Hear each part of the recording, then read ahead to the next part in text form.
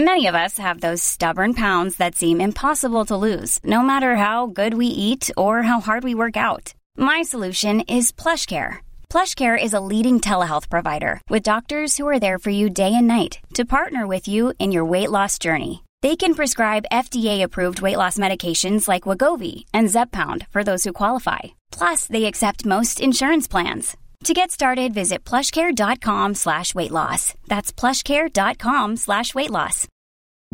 Families have a lot going on. Let Ollie help manage the mental load with new cognitive help supplements for everyone 4 and up, like delicious Lolly Focus Pops or Lolly Mellow Pops for kids. And for parents, try 3 new Brainy Chews to help you focus, chill out, or get energized. Find these cognitive health buddies for the whole fam at ollie.com. That's OLLY.com. These statements have not been evaluated by the Food and Drug Administration. This product is not intended to diagnose, treat, cure, or prevent any disease. The following podcast contains explicit language. It's Thursday, February 12th, 2015. From Slate, it's The Gist. I'm Mike Pesca. Oregon Governor John Kitzhaber has served for 4,419 days, good for number 20 on the all-time list. If he serves out his term, he will climb to number 2, because the current Iowa governor is in the top spot, and that's not changing anytime soon. But now there's even a question if Kitzhaber will pass Isaac Williamson, governor of New Jersey from 1817 to 1828, because Kitzhaber is having some trouble that Isaac Williamson could scarcely have imagined. The governor's fiancée, or as Sylvia Hayes bills herself, the state's first lady, has various pursuits. She once ran for office, then she met the governor. He divorced his wife. They became a couple. He convinced her she could do more good as a consultant. In 2010, Hayes and Kitzhaber got engaged. It would be her 3rd marriage. No, wrong. It would be her 4th, because it was revealed that she got married in a ploy to win legal status for a man who faced deportation. For this, she was paid $5,000. She said she was young and needed the money. It was then revealed that she had once planned to buy land for marijuana farming. She apologized. She was in an abusive relationship. There are new revelations that Hayes has earned over $100,000 as a consultant, billing herself as the first lady, and it doesn't seem that she declared that on her taxes. The scandal also takes on international proportions. Kitzhaber and Hayes flew to a conference called the Global Wellbeing and Gross National Happiness Lab in Bhutan. That was paid for by the government of Germany. She got consulting gigs in Bhutan. The First Lady of Oregon and the policy advisor to the governor on the issues of clean energy and economic development, as she calls herself, has landed the governor in hot water. One other detail. It was revealed by the Oregonian newspaper that, well, I'll just let an irate letter to the editor of the Oregonian say it. Sylvia Hayes asked the governor's staff to, quote, sneak cats into a hotel room. This behavior is not only self-centered and inconsiderate, it is also dangerous. I realize this might not seem like a big deal to most people, and that many people probably think they're clever to sneak pets into pet-free places, but perhaps this letter will make people, in particular Sylvia Hayes, reconsider their behavior, especially if it might expose unsuspecting allergy sufferers to dangerous triggers. A couple of days ago, the governor said this. I am in love. Have you been blinded by it? I do not believe that I've been blinded. I am wide open, eyes wide open. He reiterated his support today. In fact, the governor still intends to marry Hayes. The governor did not use the phrase, make an honest woman out of her. On the show today, I give the spiel over to Song, a singer-songwriter who is today on the verge of breaking, and a new company that promises compassion, humanity, and excellent customer service. All right, that's possible. What if I told you it's a healthcare company? Oh, that's different. But first, terrorism and the definition thereof.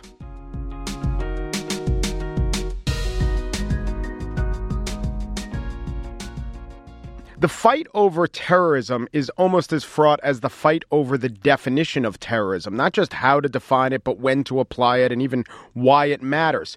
So often we're told that terrorism is not just the means, but it is the ends. Here's Alex Perry, Newsweek writer and author of The Hunt for Boko Haram, talking to NPR. Violence now is the point. There is no means to an end here. The end is the killing. If you look at the videos that Boko Haram puts out, there's ritualistic beheading. They use cutlasses when they go to war. It's a death cult. Well, to talk about terrorist groups all over the world and the definition thereof, joining me is Max Abrahms. He's a professor at Northeastern University. He specializes in terrorism. He's a member at the Council on Foreign Relations. Hello, Professor Abrahms. Thanks for having me. Happy to join you. So, years ago, more than a decade ago, I heard an analogy that seemed pretty useful to me. It was debating if the United States should fight terrorism is like during World War II debating if we should fight submarines. Terrorism and submarines or U-boats are a tactic. Our enemy is Al-Qaeda or our enemy is the Nazis. Then again, I think about, well, neo-Nazi hate groups should be fought, and certainly there are certain ideologies that need to be stood up to. What do you think of that? Well, I agree. I don't think we can go to war against a tactic.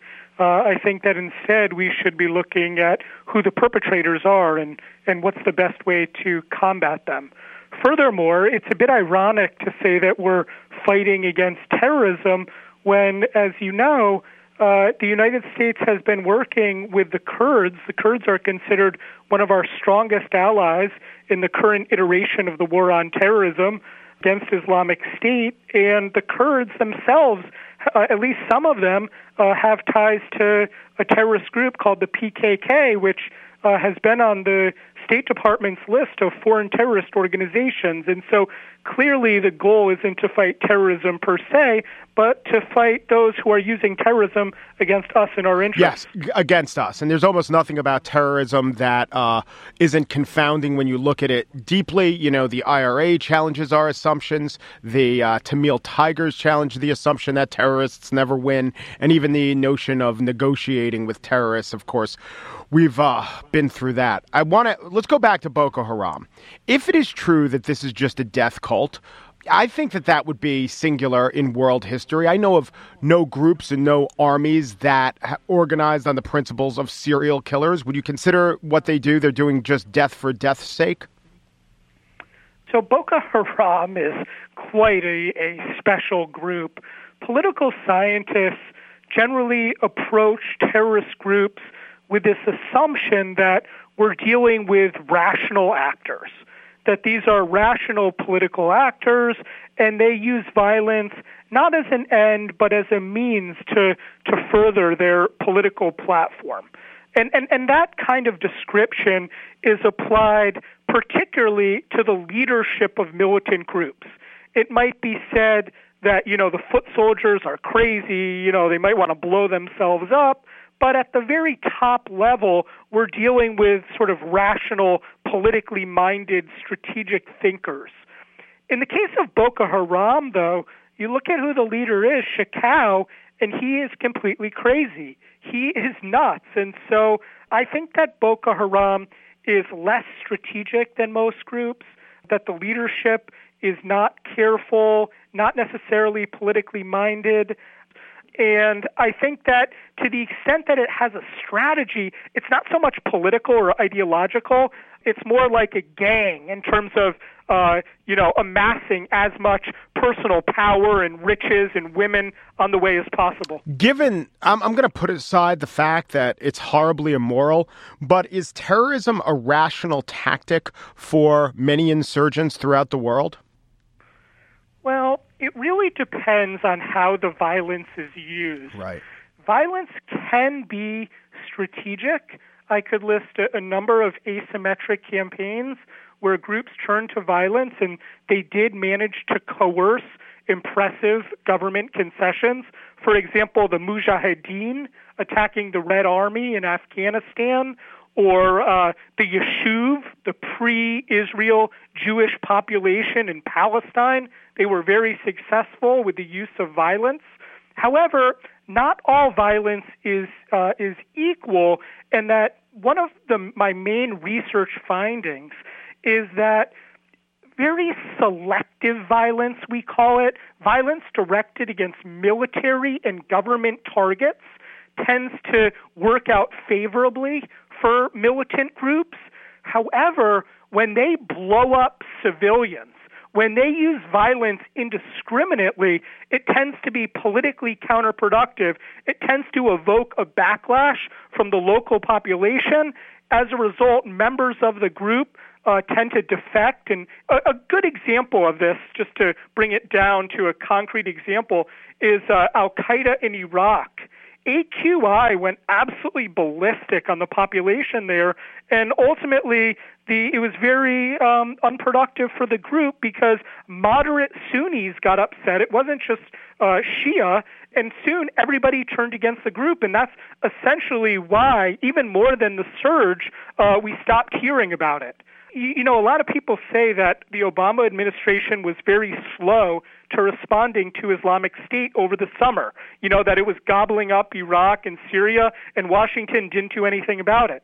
And the reason why we didn't do anything about it, actually, is because we were used to the AQI model. We were used to the Al-Qaeda in Iraq model. The interesting thing about Islamic State is that that really hasn't happened. A U.S.-led response is necessary because the local actors never sufficiently rose up against the group. And interestingly, the backlash hasn't happened with Boko Haram in Nigeria either, and it's for the same reason. In both cases, the government alternative to the group, in the case of Islamic State, that would be the Assad regime, and in the case of Boko Haram, that would be the Goodluck Jonathan regime. Both of those government options are seen as poor from the perspective of the population. And so I do think that it's really just a matter of time, that we're looking at the heyday of both Islamic State and Boko Haram, and that ultimately this backlash will happen, particularly when there's new leadership. Okay, so here we are talking about these far-flung conflicts and groups that are in many ways opaque. And the thing that you were tweeting about recently, which is something that I commented about too, was this killing in North Carolina. Was it an act of terrorism? Were these 3 poor Muslim students targeted because they were Muslim? Why is that an important debate for someone in your field to be a part of? Sure. Well, hate crimes carry higher sentences than a normal crime, all else equal. And the reason why, and I agree with this very much, is that hate crimes negatively affect not just the immediate victims of the violence, if you will, or the discrimination, but it breeds fear more broadly among, whatever group they're associated with. In this case, the probably Muslim Americans. I think that it really does matter how we label this crime and how we conceive of it. The Muslim Americans would probably feel much safer if they genuinely believed that these 3 Muslims were killed over some kind of a parking dispute. Unfortunately, they don't believe that, and so this is why at least the consequences of the crime are more like a hate crime. Well, what about terrorism? That's what some people are saying. Call it terrorism. I have no problem saying that it's terrorism. In terms of the definition of terrorism, some people would argue that you need at least 3 actors for an act to be terrorism. You need the perpetrators, you need the victims, and you need some broader group to be terrorized and to feel fear. And that really stacks up pretty closely with the definition of a hate crime. So I would say that all hate crimes are terrorism, but not all acts of terrorism are hate crimes. Max Abrahms is a professor at Northeastern University who studies terrorism. He's a member of the Council on Foreign Relations. Thank you, Professor Abrahms. Anytime. Thanks so much.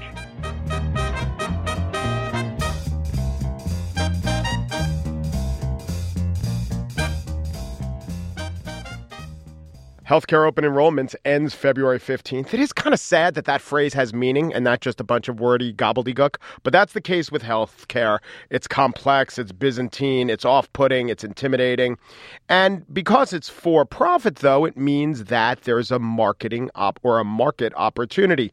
The healthcare company Oscar thinks so. Oscar is offering coverage in New York and New Jersey. Their motto is simple, intuitive, and human. And I just kept seeing the ads on the subways, and they looked different to me. They were cartoons, and the characters were appealing and symmetrical. And what they were promising It took me a while to realize this was an actual healthcare company, like the boring healthcare companies with the color blue and invoking of shields and crosses and crests. So joining me now is CEO of Oscar, Mario Schlosser, who is from Germany. Hello, Mario.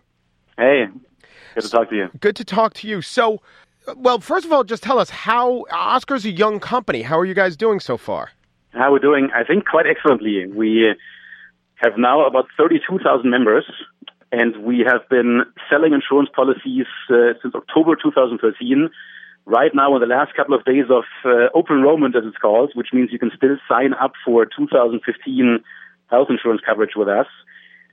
We became the first insurance company, I think, ever pretty much, to give everyone in our plans totally free telephonic visits to the doctor. So you push a button in our app and the doctor will call you back.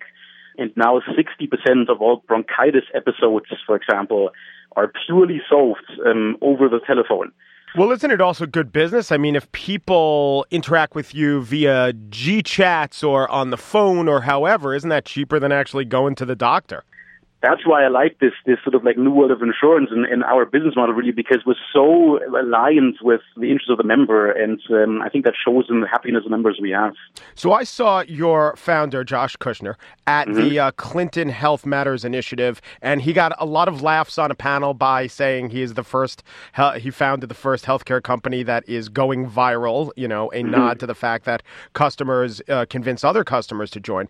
But he also said, I think I might get in trouble for this, he said, there's a lot of people in this industry, healthcare, that are also just evil. And they don't actually care about the patient. And he said he was kind of surprised by that.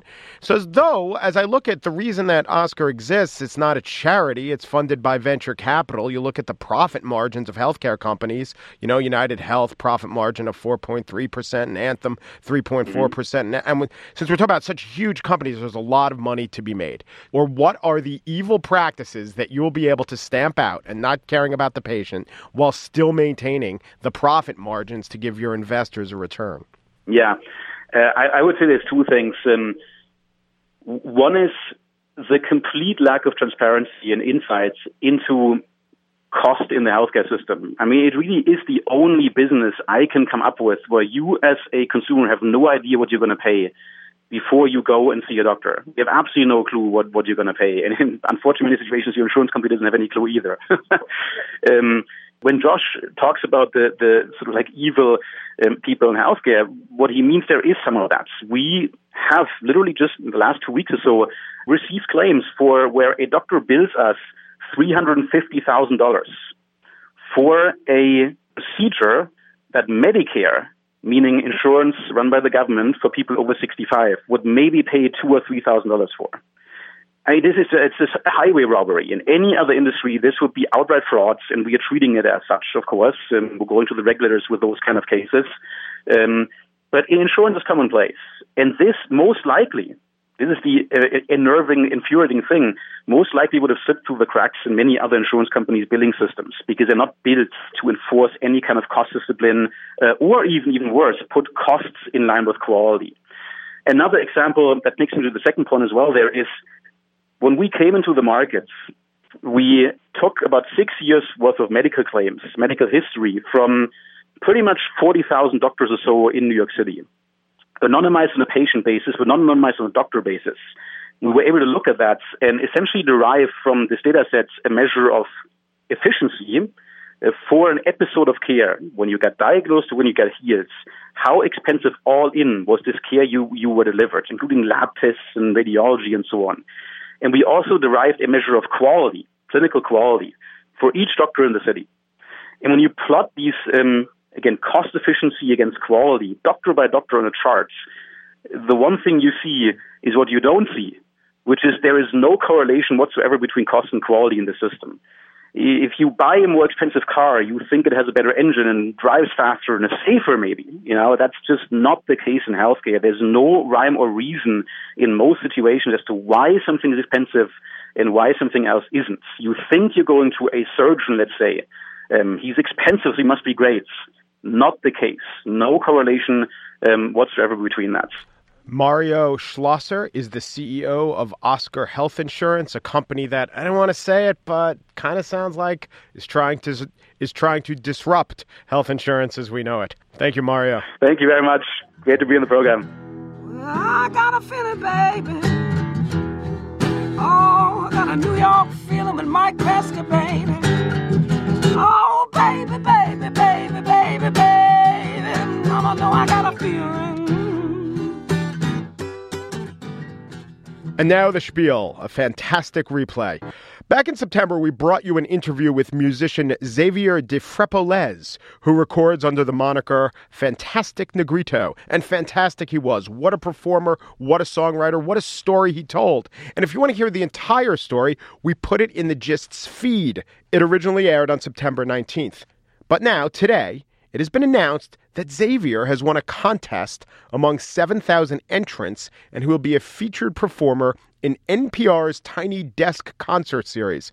Well, let me tell you, I know that Tiny Desk. I've been to Bob Boilin's desk. And this desk right here, it's even tinier than that one. And this microphone right here has recorded Xavier before. Therefore, let me give my spiel over to this guy who is having his deserved moment. Actually, if you listen to the first interview, you will realize that his life has had many, many interesting moments. But now it is time to discover him anew. When he was here in September, Xavier performed a few songs and we played parts of them. But now let me give my spiel over to a complete tune. It's called Honest Man. And that's Xavier Dphrepaulezz, Fantastic Negrito.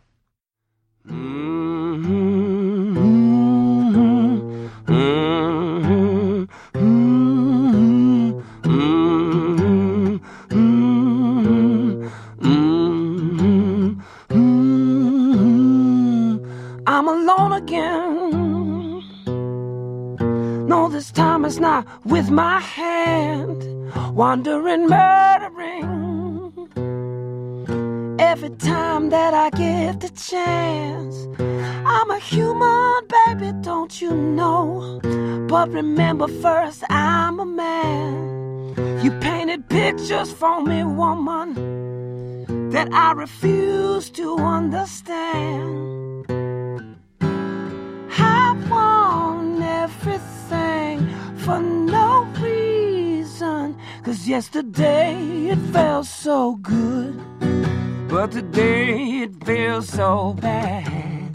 These streets got me wandering, looking for my fix again. I should have paid the Chinese girl. I'm losing everything I ever had. Yesterday it felt so good, but today it feels so bad.